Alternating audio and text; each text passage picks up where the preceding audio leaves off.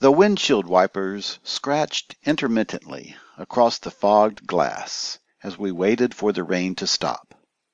The wind had died, and the skies offered reassuring signs that the worst of the storm was over. Every summer, for the past 4 years, we had returned to Greenwood, South Carolina, where our family used to live.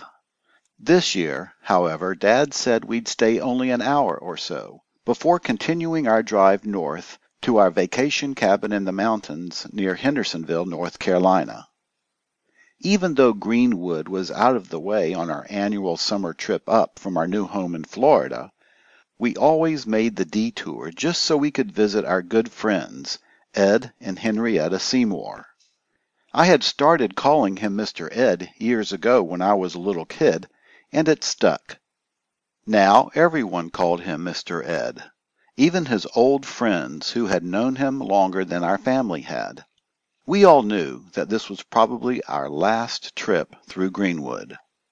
This year, instead of leaving our home in Melbourne on the east coast of Florida in August as we typically did, we were all packed and ready to go the afternoon of the last day of school. We had traveled all night, the 6 of us, Mom, Dad, and my 3 younger sisters. We had left my younger brother in Florida with family friends.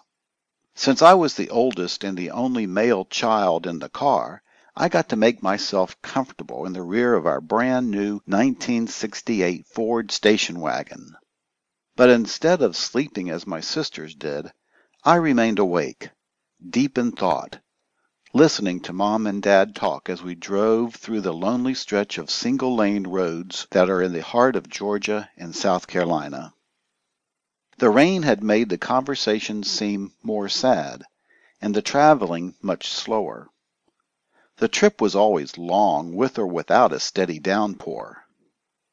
This year, nobody was in a real hurry to get to our destination, but we drove virtually non-stop anyway, pulling off twice for gas and 2 other times so we could use the restroom. We ate sandwiches and snacks Mom had packed that morning. There just aren't many places to stop for meals in East Georgia after midnight.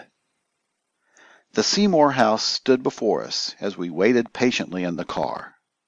No one was in a hurry to get drenched running for the covered protection of the front porch, so we sat in the driveway for the weather to clear. To the east we could see the sun rising through a break in the clouds. Soon the rain turned to a misty drizzle.